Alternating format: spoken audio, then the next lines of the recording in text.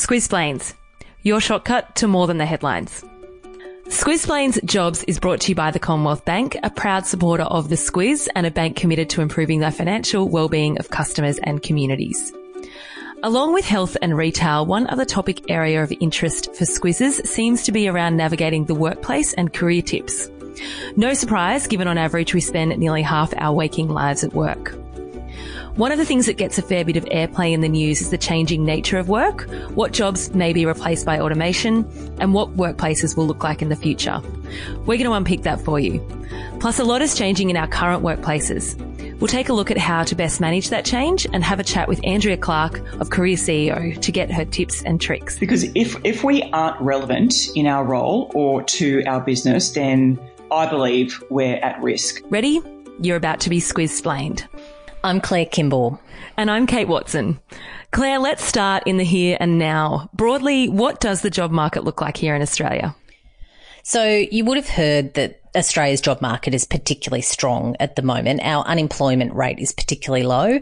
In fact, the Reserve Bank considers us to be at zero unemployment, which is an incredible feat. And actually, in the latest round of stats, they think that could go even lower, which is quite an incredible achievement. And the key takeout there is that more people are in full-time and part-time employment than probably ever before. So that kind of makes it seem like everyone trots off to work every day, but in fact the participation rate, which is a measurement of all Australians over the age of 15 working or looking for work, is lower than people might expect. Yeah, so currently 60% of women and 71% of men work. And it really is just put your arms around everyone in that age group, how many are putting themselves forward to work, whether they are actually in jobs or whether they're looking for work. Claire is explaining that because I had a little bit of trouble wrapping my head around the participation rate. We got there. We're back at year 11, year 12 economics and which I dropped. Great memories of that. So that's 40% of women and 29% of men who don't work. What about unemployment? So when you look then at young people, age 15 to 24, youth unemployment is something that always gets a lot of scrutiny, particularly as we're heading towards an election. That unemployment rate, of course, is usually about double what it is for anyone over the age of 24. You might remember when you were coming out of university and looking at work. I know it certainly took me a little bit of time to get it all worked out and it was a bit bumpy. But yeah, it's something that particularly when you put your social life first, jobs and full-time employment takes a bit of a backseat sometimes. Yeah, very true. So of the 10.5 million or so of us who do work either full or part-time, how are we bringing home the bacon? Let's do the top 5, starting with the 5th largest employment sector. It's education and training. So education and training, that sector takes up 8.2% of the workforce. That's because more of us are staying at school longer. We're going into higher education, whether that's university or vocational training. So there's more jobs in that sector to keep us more educated. Number 4 is professional, scientific and technical services. To massively generalise, that's all of you in a suit and tie or ballet flats and a pencil skirt. Yeah, or a scientific white lab coat. So yeah, they're those with the Bunsen burner. Yeah, the smart people, the really smart sciencey types that I really struggle to keep up with. So yes, they're the ones who are heading off to work in those more trained professional fields that require some technical nous, and those sort of jobs employ 8.3% of us. Number 3 is our hard hat wearing mates. Again, generalisation, but we'll go with it. Construction. That's right. And that is why, because that sector employs 9.4% of us, there's a lot of scrutiny on the home and industry construction sector when it comes to employment, because it's such an important measure of our economy. Coming in second is a good pointer to our previous Squiz'splains on retail. It's a massive employer in this country. Yeah, 10.4% of us are employed in retail, and that's because Australia's 140,000 plus retail businesses need staff. And the number 1 employer in Australia is healthcare and social assistance. Yeah, 13.4% of us are employed in that sector. It's number one by quite a bit, isn't it? It is, and we're talking about nursing, aged care, all things medical, community care, social workers, all of that sort of thing. And it's quite a significantly growing sector and will grow into the future. One also to mention is number 6, manufacturing. It's actually in decline. And this is because automation and technology are creeping in to do tasks that were done by people. We'll talk a bit more about that in a moment. And also it's a byproduct of a global economy which has seen many Aussie businesses shut. And one great example is our car industry, of course. So Claire, given an average Australian man can expect to spend half of their waking lives at a paying job and an average Aussie woman about 40%, whether or not we like our work is an important question. The most recent HILDA report, and that's your Household Income Labour Dynamics report, and another acronym to add to your collection, says we're doing okay. We don't hate work as much as you might think. Yes, when it comes to our happiness at work, it's a very important factor in our health overall. And when you look at that recent study, 82% of us actually say that we're satisfied or very satisfied with our work situation overall. The thing that we're most happy about is job security. 78% of us are satisfied or very satisfied with that. And Kate, those people mustn't work at a startup like we do. Claire and I write notes to pull this podcast together, and we've got a little, I've got a bracket here. They mustn't work at a startup. And look, just to clarify, we're happy. We're just not really that happy with our job security. But anyway, exactly. Well, I'm speaking for both of us there. And the thing that we're most unhappy about is payment, remuneration and our working hours. But even on that score, it has to be said, more people were happy than unhappy. So that's a pretty incredible thing, really. Who are the happiest workers? They're the people aged over 74 years, and generally that's because they're working because they just love it, which is quite an incredible concept, really. Living the dream. Whilst changes in technology have always been part of the evolution of work, now is the time of AI or artificial intelligence, robots and automation, with a lot of talk about how the workforce is changing. This is all part of what the World Economic Forum describes as the fourth industrial revolution. This year they released a Futures of Jobs report, which basically says there is plenty of change coming. Some jobs are likely to be made redundant, but there'll be plenty of new ones if we're prepared. What are the new jobs? So the new jobs are in things like big tech, big data, using cloud infrastructure, all of those sorts of things that you would think about when you're thinking about how businesses are going to change. So particularly the big ones already are transforming their operations to get the benefit of those sorts of things. When you think about the uptake of humanoid robotics, and that's probably what we most think about is, you know, like some weird sort of futuristic movie of these robots moving around like they're actually people. That's a fair way off in all sorts of fields, but it doesn't mean that businesses aren't planning for the adoption of that sort of technology. So keep in mind, you know, more automation and robotic technology is already in play, but it's something that businesses are really planning for the future. So what you're saying is that the way we work and the jobs that we have will change, but there won't be less jobs available. What are those jobs that humans are only able to do? What are the stayers, the things that can't be done by robots? Roles that are currently here that are only going to grow, we're talking about things that really require a human touch, and they're in fields like caring. So again, back to that sort of health and social care kind of roles, anything that requires instincts and nuance like food. We're talking about sales as well. Of course, selling is actually quite a one-on-one human kind of exchange. Customer service workers, really anything that requires that human touch. So I guess people might be listening to this thinking, okay, my job is X. Do I need to think about reskilling to keep up with the changing workforce? Well, pretty much all of us need to do that on an ongoing basis, no matter what our jobs these days. But the World Economic Forum report that we've just been talking about says that 49% of Australian workers probably won't need to do any reskilling. And that really comes back to the number that they say that half of Australian jobs probably won't be impacted that much by the change in technology and the uptake of these things that we're talking about. But of those that do need to learn a few few new tricks, 24% will take less than 3 months to retrain. About 18% will need to take between 3 to 12 months. And for 10% of workers, they'll need more than a year's training to get into the workforce again.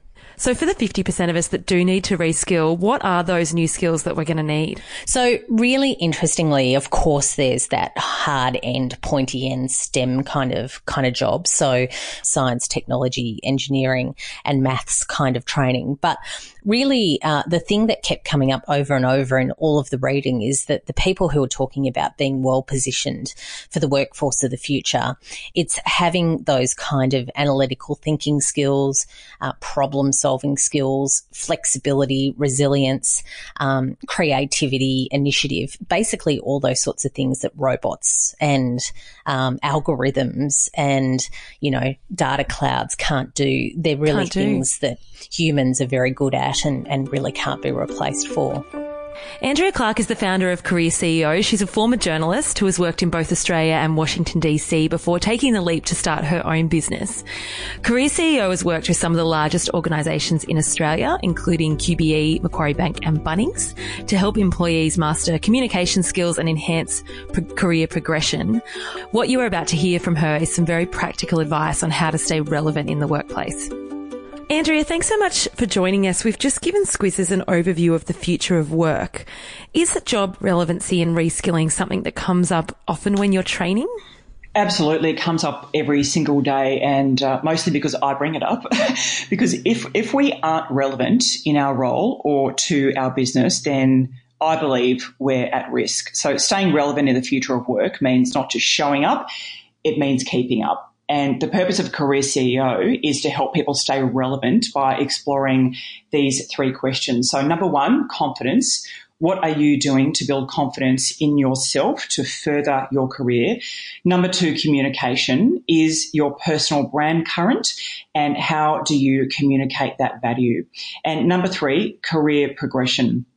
Are your skills up to date? And if not, what do we need to start learning? There are 2 major research reports very recently published that clearly show women will be disproportionately displaced by the first 2 waves of automation. So investing in ourselves and our skills to stay relevant is absolutely non-negotiable. I know I sound really serious, but this is really serious. But also there is so much opportunity in this for all of us to really figure out what we want to be doing and design our own life around that. I love your message there, Andrea, really about taking responsibility for your own career and making sure that you've got the skills so that you've got a place in the jobs market, wherever that might be. Is that something that's difficult to get people's heads around? It's certainly difficult because we're all so overwhelmed in managing the day-to-day chaos that we're faced with, between Monday and Friday. But my message is really clear to everyone. If you're not relevant, you are at risk. And a big part of this is asking people to really let go of what other people think of them. You've got to be on purpose. You can't be attached to status. You can't be attached to living beyond your means, because that's going to mean less options for you. And, I guess it's interesting because exactly the same as what you're saying. When you take that jump, it's, people, no doubt you've had the conversation with people too, saying you're very brave to do what you've done. But for me, it was there was no option really. You just had to, when the impetus to do it was more than not doing it, you just sort of jump. But And I'm really staggered, I think, by the number of friends that I have who are in their 40s who really don't know what to do with their careers and what the next step is. It doesn't seem to get any easier with age. No, I totally agree. And I made a massive leap when I was 35. And, had anyone told me that coming back to Australia after almost a decade living in Washington, D.C.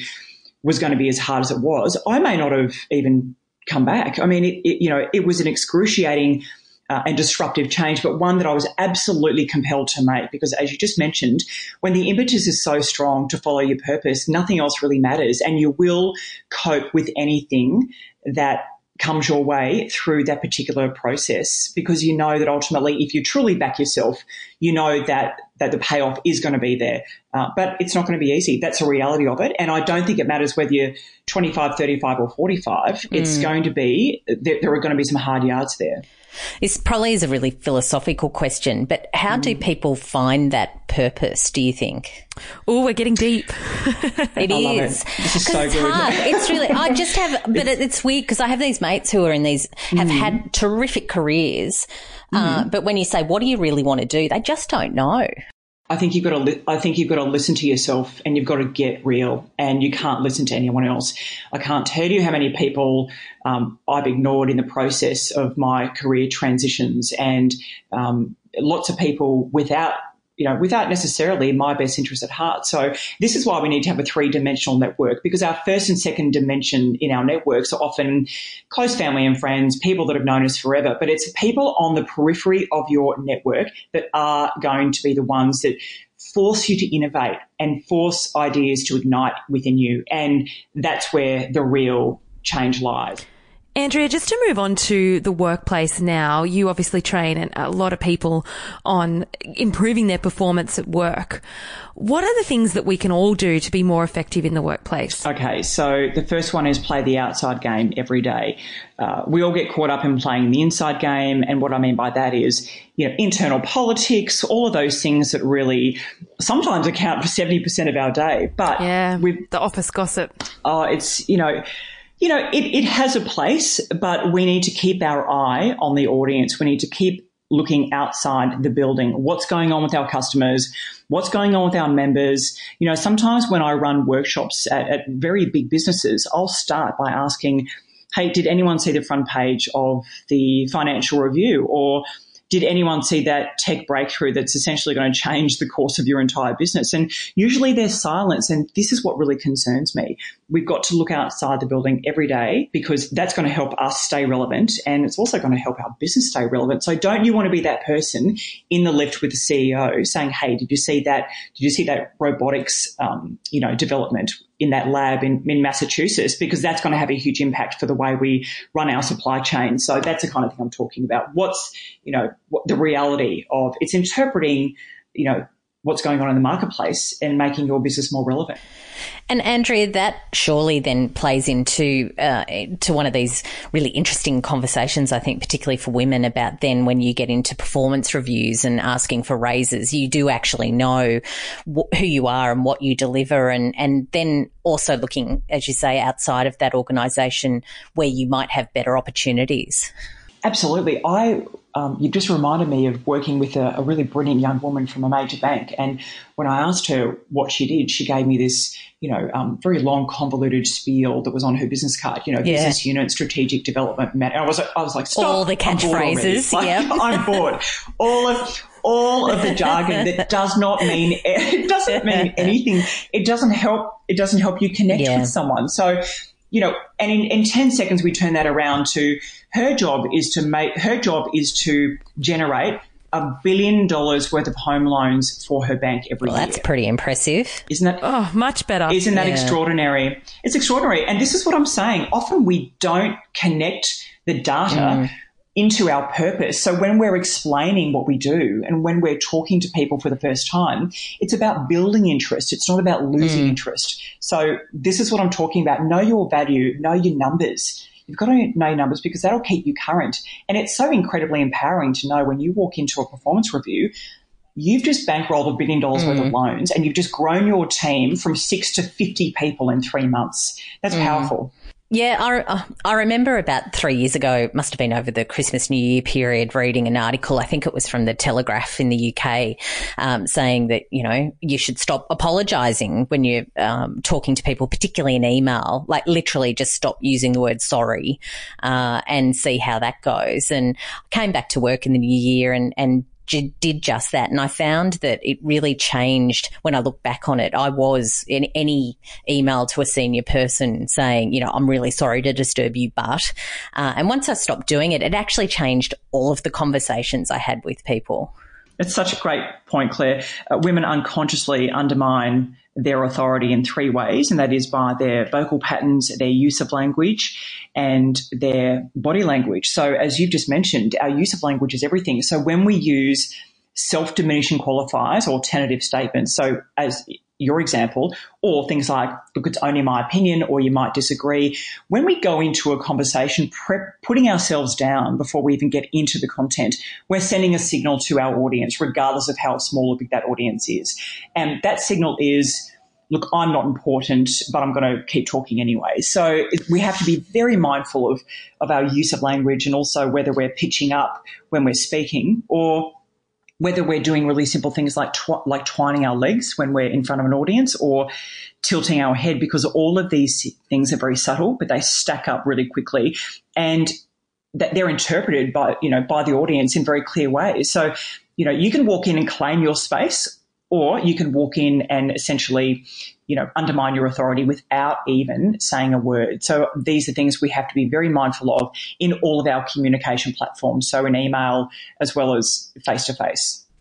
Andrea, thank you so much for joining us. That has given us some really practical tips to take to the workplace. Certainly got me thinking. If people want to know more about you and your business, jump onto careerceo.com.au. That's the one. Thank you so much for having me, ladies. It's been an absolute pleasure. Thanks, Andrea. Thank you for listening to Squiz'splains Jobs. Squiz'splains Health and Squiz'splains Retail are both available on our website or your preferred podcast platform. Just search for The Squiz and you'll find it. Our daily podcast is released at 6 a.m. each day and will get you quickly across the news. Don't forget, if you love The Squiz, if you've enjoyed this podcast, please share it. And sign up for our daily news email at thesquiz.com.au to make sure you're across when our next Squiz'splains will be released. Squiz'splains, your shortcut to more than the headlines.